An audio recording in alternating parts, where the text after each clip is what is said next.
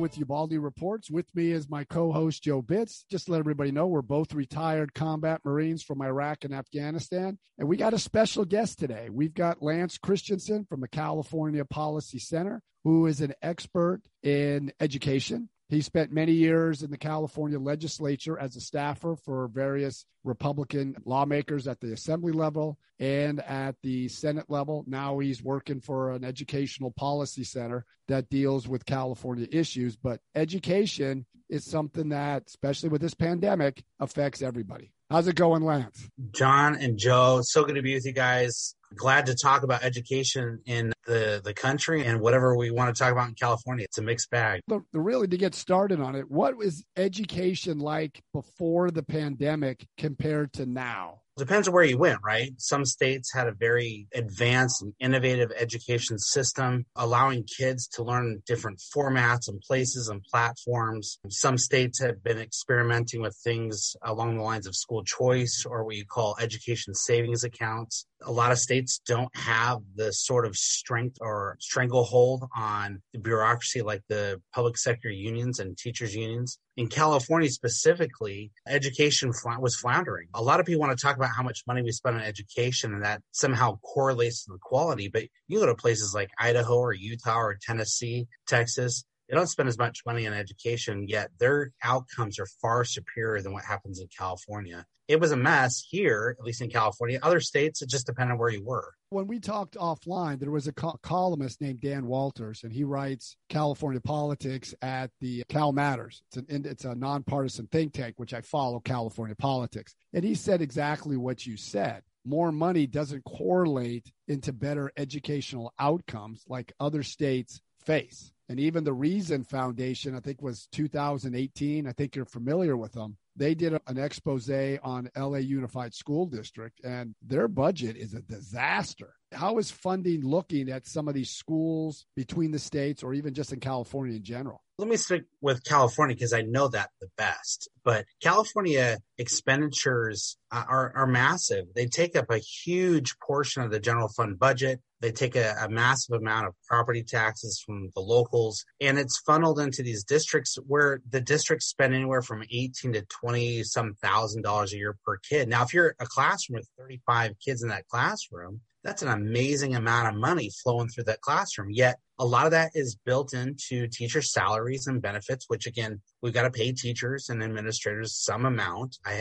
Don't begrudge that. But the amount of discretionary funding is so small that you don't really get the opportunity to do a lot with the extra stuff. So for instance, if you have a kid that's going in to high school and they get this funding for per pupil spending, you want to make sure you count for every kid in that school. But if you're a public school, you're not necessarily guaranteeing that you're going to get the most bang for your buck. And so that kid, you just want their pants in a seat. You want to make sure they show up. But it doesn't necessarily mean that you're going to teach them what you need to teach them. And in California, we've got a lot of problems. Remediation for college classes in math and English are in the 70s percentiles. In other words, a graduating senior will go to a community college and about 70+% of them have to retake their entry-level math and English classes. So the amount of funding, again, doesn't correlate there. And a huge problem we have in California is the proliferation of teachers union membership.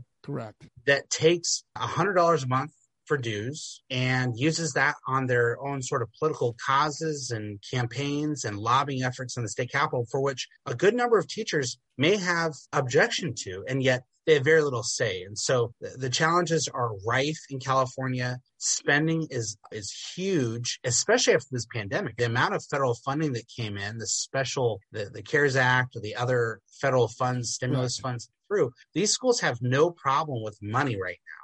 The challenge is they were supposed to use it on things like educating special ed kids or cleaning their ventilation systems or doing some different programs to make sure that these kids can come back on campus. They're not doing that. Well, because I've got family in California. I got a brother that's got 3 kids. He's got 2 girls and a boy. His oldest son is a Down syndrome child. And I hope I didn't say an acronym wrong, but he's a Down syndrome child. He's a senior. Well, he's been learning at home through Zoom. He needs in-person learning. His youngest daughter has a learning disability. and some other issues with academic learning, but she also needs in-person learning. And they're at some kind of hybrid model where they're only going to school twice a week from 8 to noon, and that's it. Now, going back to the funding issue, I think there was a proposition, was it Prop 98, where they mandate 45% of the California budget has to go to K through 12? Yeah, so Proposition 98, to be specific, mandated around 40% of that. That said, there's a lot of other money that comes to the general fund that goes into it, as well as property taxes. And they kind of envision the budget as a bucket. So if you're in a certain school district or an area and you get good property taxes, you're in Marin or Orange County, a large chunk of those schools will get a good amount of that money for their education through the property taxes. Those that don't acquire as much will get more in general fund spending, but it just depends on where you are and how much money you get. But it's Prop 98 takes up probably close to 53 to 60% of general fund spending every year, depending on what you're talking about. Lance, my question is, now, does it matter? Okay, you were saying the area, so the well-to-do counties, Orange County, that they get property tax goes towards the school for their funding. So does that mean the better the area, the better the funding? Not necessarily, actually. Years ago, there was a lawsuit, not getting the details. It was called Serrano. The idea was these poorer areas that don't get quite as much money, what do you do? You're not Beverly Hills or Malibu or Marin. How do you get that money? And basically the court said, no, everybody has to get about the same amount of money. And so over a period of years, that smoothed out. But property taxes in wealthier areas are going to require less general fund spending. So that money should go to the poor areas, and usually does, at least in California. Again, doesn't translate into better outcomes, but it goes there. That's good, because that kind of went into a question that one of our listeners had. Her name is Patty. She says, what is your knowledge and opinion on public schools in wealthier neighborhoods receiving more funding per student than funding for impoverished neighborhood public schools? A friend of mine, his name is Lance Azumi. We're not related. He's over at the Pacific Research Institute, and he actually wrote an entire book on this issue. The title of the book is Not As Good as You Think. And the idea is that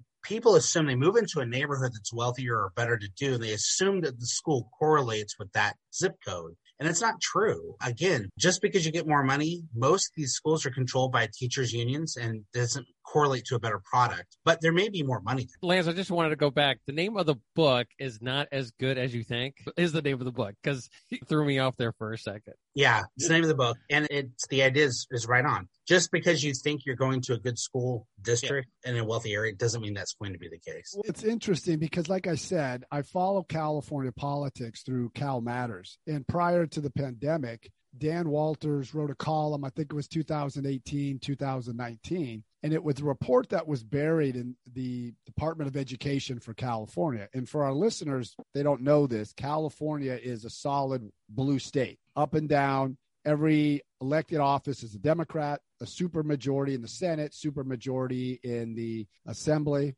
But in the report, it said that 70% of minority children, specifically African-American and Hispanic children, are deficient at grade level. And so when they had the George Floyd killing last year, I was just curious. I wonder what it's like in Minneapolis. Same thing. Then I went around the country, all the major urban centers like Chicago, Philadelphia, New York, D.C., everywhere. It was all the same. 70% are deficient at grade level in math and English. And then I did a little more research, and we spend as a nation about close to $800 billion on education, but we're at the bottom of the heap when it comes to what we're getting out of it. So what are some of the challenges you're seeing now, especially now during the pandemic? It's got to be worse for these kids. There's a couple of challenges. One is when we get a massive influx of federal spending for these local school districts, people might think that's going to the right place, but just take LAUSD, which is the second largest school district in the country, Los Angeles Unified School District.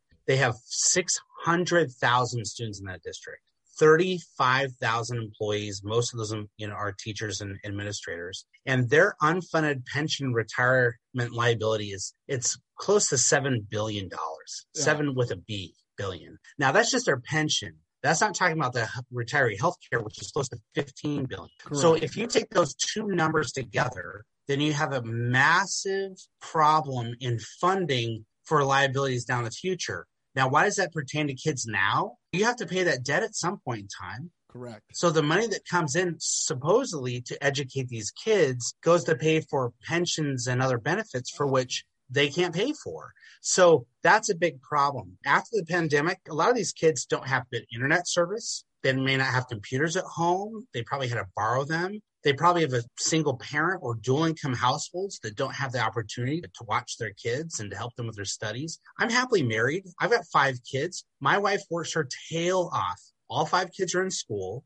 She works her tail off to make sure that works. And I have a good job where I can work at home. But what about all those other families that can't do that? And so it's a complete mess. And so going forward, the question in California needs to be, is there a way that we can provide these resources to the students to help take care of their educational needs and not just keep plugging it into the public school system that flushes it down the toilet? Well, but you make a good point. I got 2 brothers, one in Washington and one in California. They're 2-parent families, but the one in California's got, like I said, he's got kids that have some needs and they're not getting the quality education. And his wife is just pulling her hair out to deal with all this. Just like, I know your wife, she's a stud. She knows how to do things, but it's challenging to have 5 kids, or my brother, 3 kids, all at different age levels. But what you mentioned about pension and healthcare obligations, that's vindictive all over the country. And it's ironic, if you remember, we're talking about trying to open the schools this year, but last year, Los Angeles Unified, Chicago Unified came up with this progressive wish list. Defund the police. We want billions in extra money. We want Medicare for all. We want to, and this is the next segue, we want to end charter schools, where a lot of these charter schools are providing good bang for the buck. But on that question, are charter schools part of the public school system, or is it separate? Yeah. So in California, at least, and in most states, a charter school is a public school. It's just the funds usually go to the charter as opposed to the public school that's in the district or your home district. So in California, actually, you bring up a really good point. In California, the public schools have been so terribly run. And with the pandemic, they knew they couldn't compete. So last year, they passed a budget bill to cap the amount of money that could go to charter schools. That's how vindictive they are. And now they have a bill this year that would basically regulate charter schools out of existence. It's AB 1316. California listeners should look it up, and they should really be upset about this, because here's what happens. When you take away that choice and the ability for people to make a decision about where to send their kids, all you're doing is warehousing these kids and sending them through the system. So we should have options out there. And that's a discussion I'm highly involved in right now. No, I agree with it, because in New York, Mayor de Blasio in New York City, the charter schools are in the same building as the public schools. They're taking the same kids from the same community. But what they want to do is end the charter schools, even though the charter schools come up with better results. And here 2 more ironies. One is most of these public schools, if they have what they call a dependent charter, meaning the charter school is a part of that district, they take a cut off the top that doesn't go to the charter school to administer those funds. That's money that's just free money for them. And then 2, these charters have to take every kid that comes to them. A public school can encourage you to go somewhere else, and charters can't refuse anybody. So there's a certain weird irony about this, but in California, they're trying to get rid of any competition for these public schools. Public school and charter schools are still maybe maintained by the county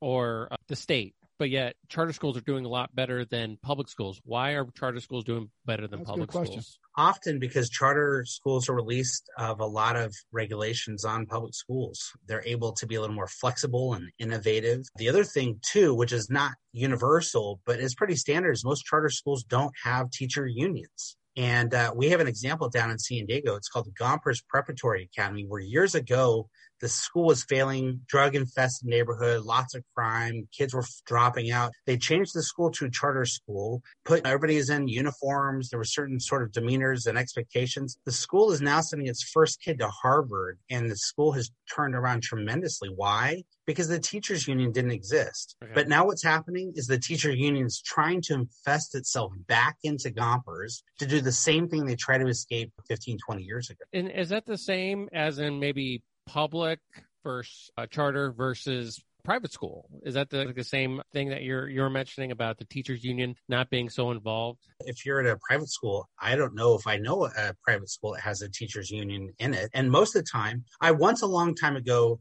taught elementary school. And it was amazing to me because the co-teachers I worked with were all public school teachers that had taught at the private school sector for a while, left. Why? Because of pay and salary. But guess where they sent all of their kids? To private school. Well, so it's not, again, a correlation of money. It's all about merit, competition, those kinds of things. Well, it's interesting because I taught substitute teaching as a private school. I love the curriculum, the way they did it. It was a more collaborative learning. They didn't get settled into these rules and regulations. But the point that you make that I've always been making for months and years, it's ironic. Those who are big into public schools send their kids to private school. Like I told my brother that the governor of California, Gavin Newsom, his kids have been in in-person learning since October. And when I told him that, he goes, we got to get off the phone because I'm ready to scream. And that's like President Obama sent his kids to private school their whole life. But going back to what Lance was talking about, I think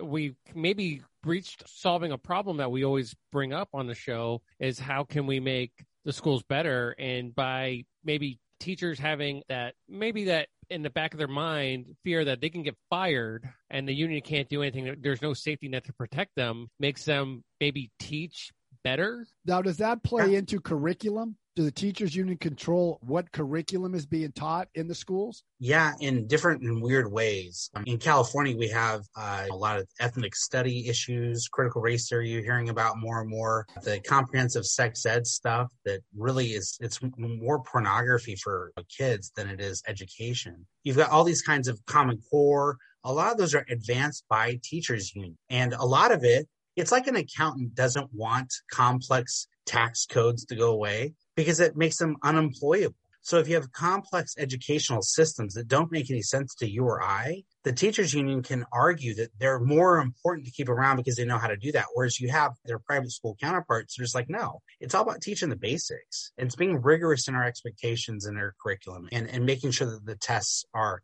appropriately driving the sort of needs that these kids have. And that's not what's happening in the public schools. Now, how do vocational training play into this? Meaning those who want to go into the building trades, but also those who want to go into the high tech, meaning drones, cybersecurity, and things like that. Because there's a couple of friends of mine who own a cybersecurity company and a drone company. And I asked them, do you need a college education for this? They say, no. You just have to have the experience and knowledge to get into this. These are high paying jobs. This isn't flipping burgers or flipping chicken at Chick-fil-A. Yeah, no, and we should never demean those things. My brother is a crane operator, never went to a day of college in his life. And guess what? He makes big buildings in Atlanta, Georgia that other people aren't qualified for. My 9-year-old, who's a third grader, he's got his own drone. You're just talking about drone. He spends every day flying that drone, and he's amazing. He's also doing a lot of coding and different things like that. The kid he might not go to college. And frankly, I wouldn't push in that direction. I think college is a fine opportunity. I did it, but it doesn't have to be the only way for we don't have to send every kid to Harvard. It's dumb. No. And then that kind of leads me on to my next question, adding on to what John was saying about tech versus schools. Is curriculum a big key in when it comes to the education percentage of learning? That was going to be one question, but let's kind of transition over to John, where why not from the jump, like maybe kindergarten? Like be like, okay, this kid needs to go over, or why can't we build up these kids to say, not all these kids are going to go to college. Not all these kids are going to try to figure out the word for it. But my son, he learns differently than somebody else's son, but he is more involved and more hands-on.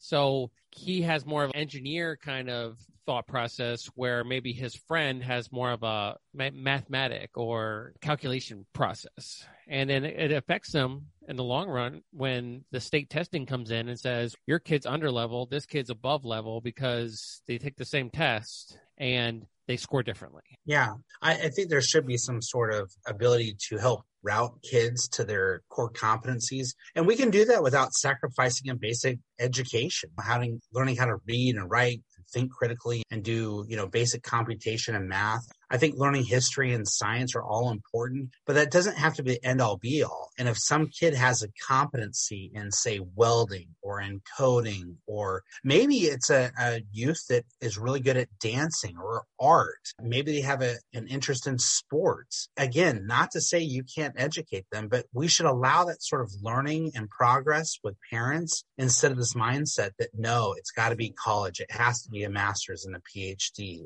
I just think that what we do is we set these kids up for failure when we send them off to college. My best friend in high school went to one of the most prestigious engineering schools in the country, and he was smart enough to do it. It wasn't a matter of smarts, but just couldn't leave family and home. And after he went there for a year, he realized he was out of his depth, and he ended up doing the hospitality industry and became very good at it. So there should be different pathways for all these kids. My brother, it's the same thing as your brother. He's a superintendent for a construction company. He makes a high six-figure salary. And we were talking a couple months ago. I have a master's degree. I'm no smarter than he is. He's running multi-million-dollar $50 to $100 million construction project. You can't be a moron doing that. If he read everything I read, then he would know all this stuff. But like I said, he's no smarter. And I look at Germany. I don't want to duplicate everything the Europeans do, but Germany has a very innovative vocational training program deep into the K through 12 system that we just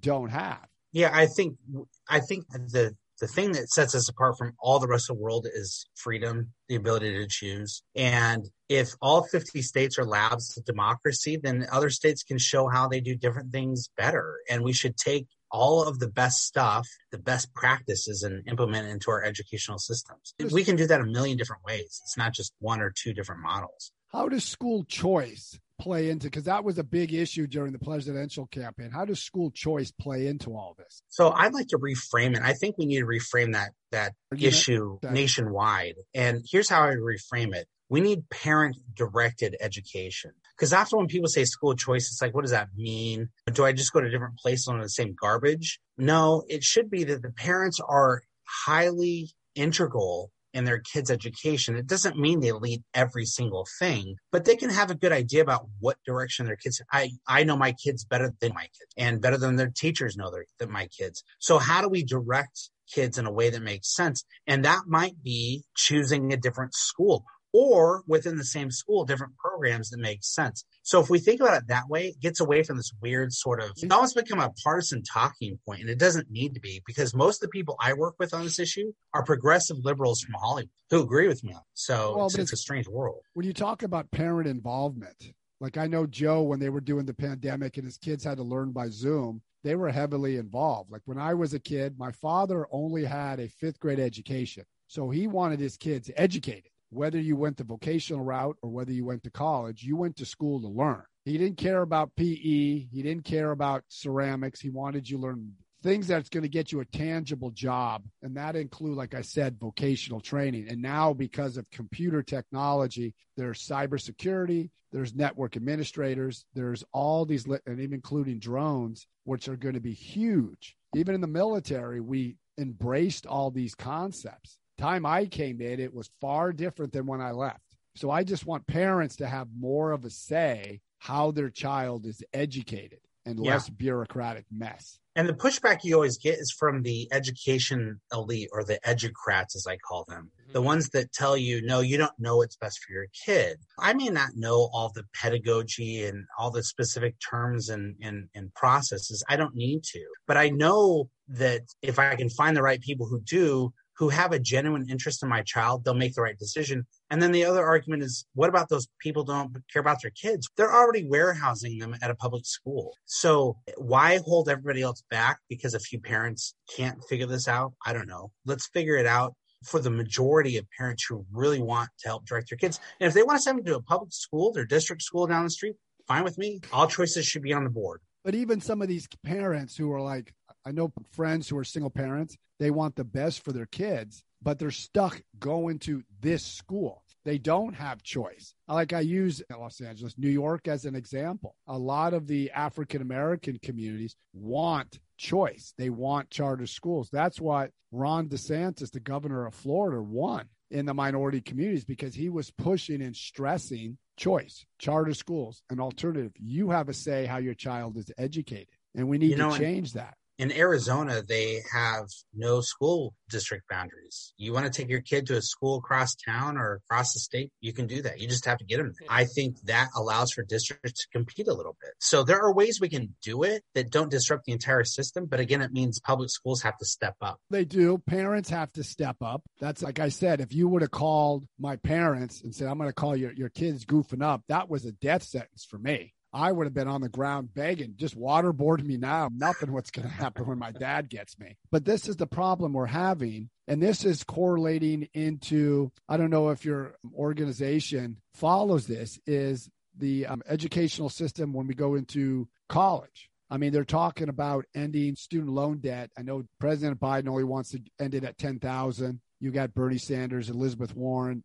Chuck Schumer want to end it at 50,000. But it's ironic, which most people don't know this, is when they passed the Affordable Care Act, a rider went with it, the Educational Reconciliation Act that nationalized the student loan program. They didn't fix it. It was a problem before. They just put it on steroids. And kids are graduating with $30,000 or $40,000 in debt and getting what? Here's the problem. When the federal government gets involved in education spending, they inflate the cost of education. So if you're guaranteeing you're going to pay all sorts of scholarships or grants through the federal government, a university is going to do what they can, or a college, to take that money. And where do they spend it? They don't spend it on the kids. They spend it usually, as we find in California, on administrators. So when we send kids off to college, they're not getting what they paid for anymore like they used to. And so it's the same sort of problem, just in a different realm. No, you make a good point, because this is going all over the country. The administrative salaries and the administrative budgets has skyrocketed. You have some of these elected officials like Robert Reich. When he left the Clinton administration, he taught one class at UC Berkeley. One class, 3 months. He made about $400,000. And you got these administrators making high six-figure salaries, like going back to the school system. Take Baltimore. School chiefs making $250,000 when 70% of their kids, African-American kids, can't do math or English to grade level. Going back to the college thing, if it is a sports college, does any of that money go towards the sports, or is that kind of like their own little thing on the side? It just depends. I think a lot of those funds are segregated. Okay. So your tuition is not paying for your football team, and they have to get it based upon ticket sales or advertising, whatever else. But then there's a whole other argument we've had recently with a lot of these athletes that go to a college and they can't work a job. So they're trying to figure out how to either do it on loans or scholarship. They might get a partial scholarship, but this has been taken all the way up to the Supreme Court on whether they can get paid or not. So we have this almost arbitrary monopoly over college education and kids' ability to make a living while they're at college, if they're on scholarship or play these different programs. I think that's going to have to be adjusted in the future going forward too. But tuition really is too high for most of these colleges because we're paying for a huge amount of administrative costs that just don't need to be there. Well, but it's interesting that Congressional Representative Maxine Waters, I think it was last year, she had all the bankers in front of her committee. I think it was the House Banking Committee. And she admonished them. So what are you guys doing for student loans? And every one of them said, we haven't touched student loans in about 10 years. And to me, everybody laughed at Maxine Waters, but I would also have been embarrassed by, and you've worked in the legislature, how many of these committees have lawyers, staffers? Not one of them knew that they nationalized it. The banks haven't touched it in 10 years. The problem is we pass so many laws that nobody reads. I have a little speech I give to high school students and college students where I just say, listen, if you were to take the statutes of California and just the books and line them up side by side, like you would on a bookshelf, they would be about 56 feet wide. And you're responsible for every comma and semicolon and period in those pages. And most people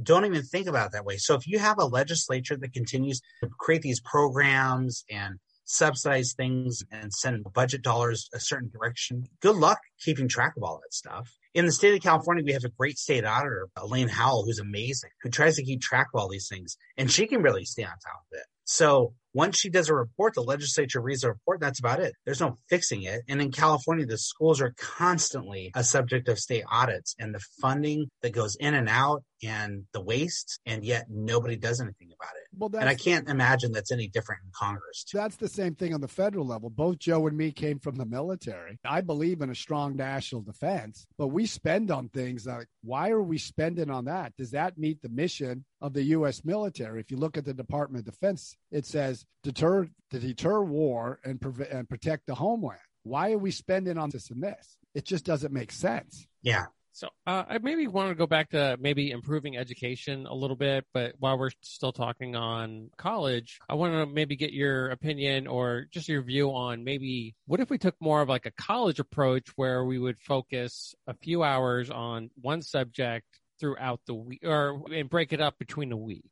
No, I think it's beautiful. It's a great idea. A lot of schools are going this direction where they're doing more block type programs. Instead of having 6 or 7 or 8 classes in a day, it's 3 or 4, and then they'll switch up its semester. A lot of charter schools will do a subject for a month, and that's all they do for a month.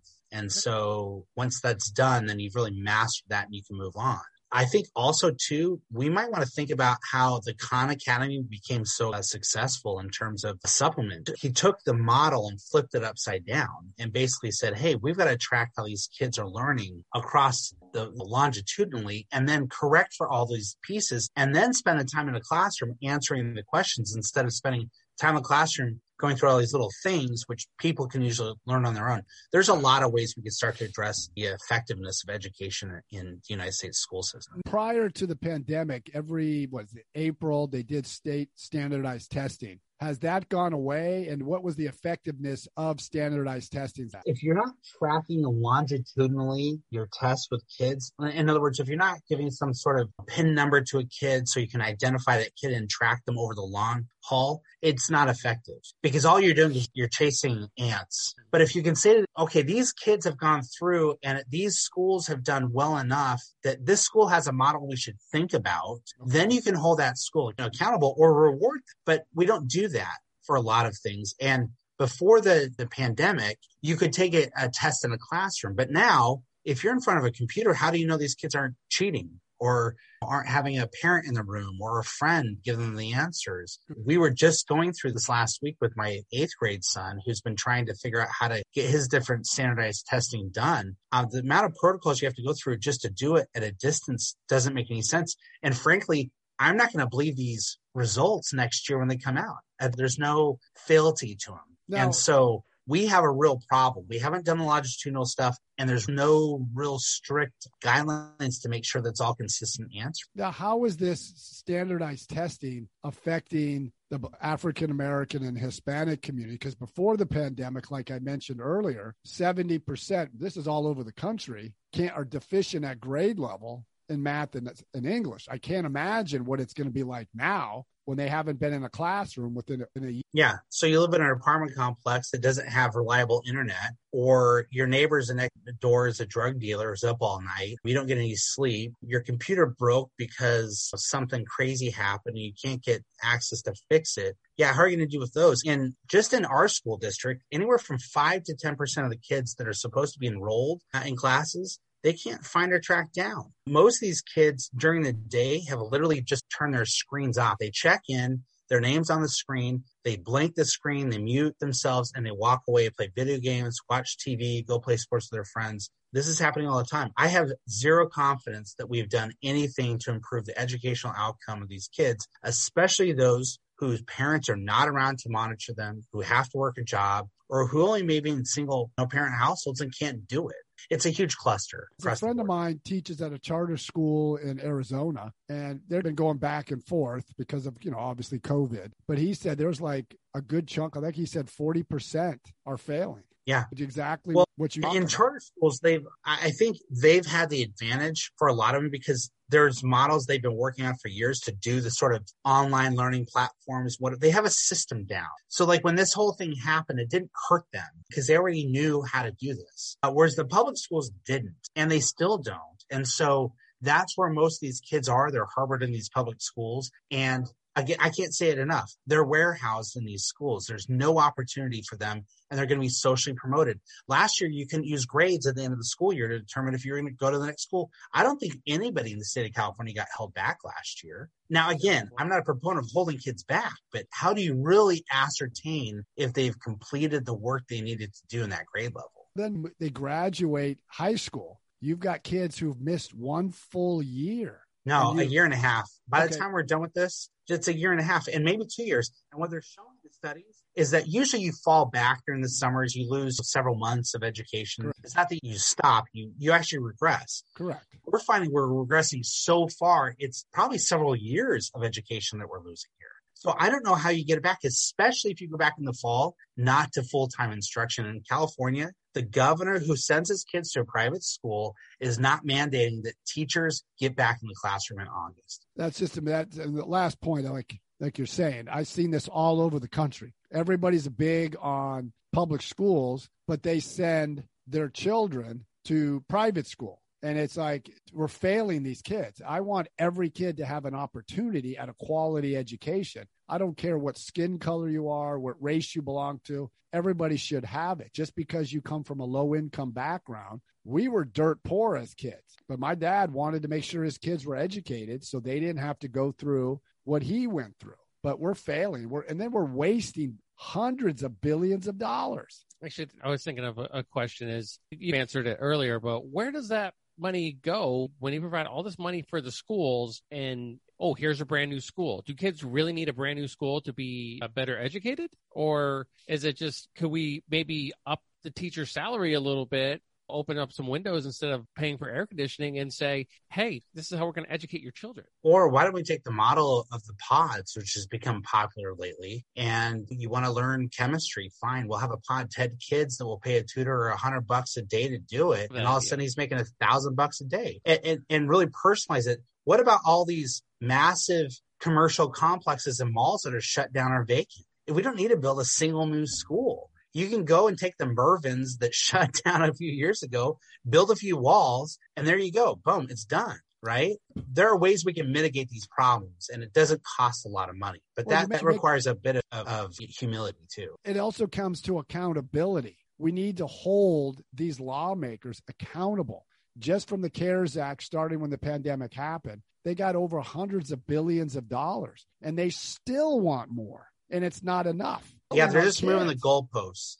They're a professional goalpost moving organization, the teachers union. Yeah, okay, but you've answered a lot of questions, and there's a lot of things that we still have answers to. But why don't you give us, Lance, how people can find you and talk a little bit about your organization and what the California Policy Center does? Yeah, I'll be quick. The California Policy Center is a 501c3. We're an educational nonprofit that works for the prosperity of all Californians by bringing down the barriers to that prosperity and freedom. And we have a couple different projects, just briefly. One is called the Parent Union. Go to parentunion.org. There we provide a toolkit to parents and give them resources, advice, consulting, sometimes legal help to navigate the difficult challenges in education. We have another project called CLEO, where it's the California Local Elected Officials. We help local electeds figure out how to navigate around the bureaucracy and unions and that kind of stuff. And then we also invite people to lead their union, and we help them out with that process. Janus' decision in 2018, the Supreme Court said, if you're a government employee, you don't have to belong to a union. And so what we do is we say, hey, you don't have to pay that $100 a month,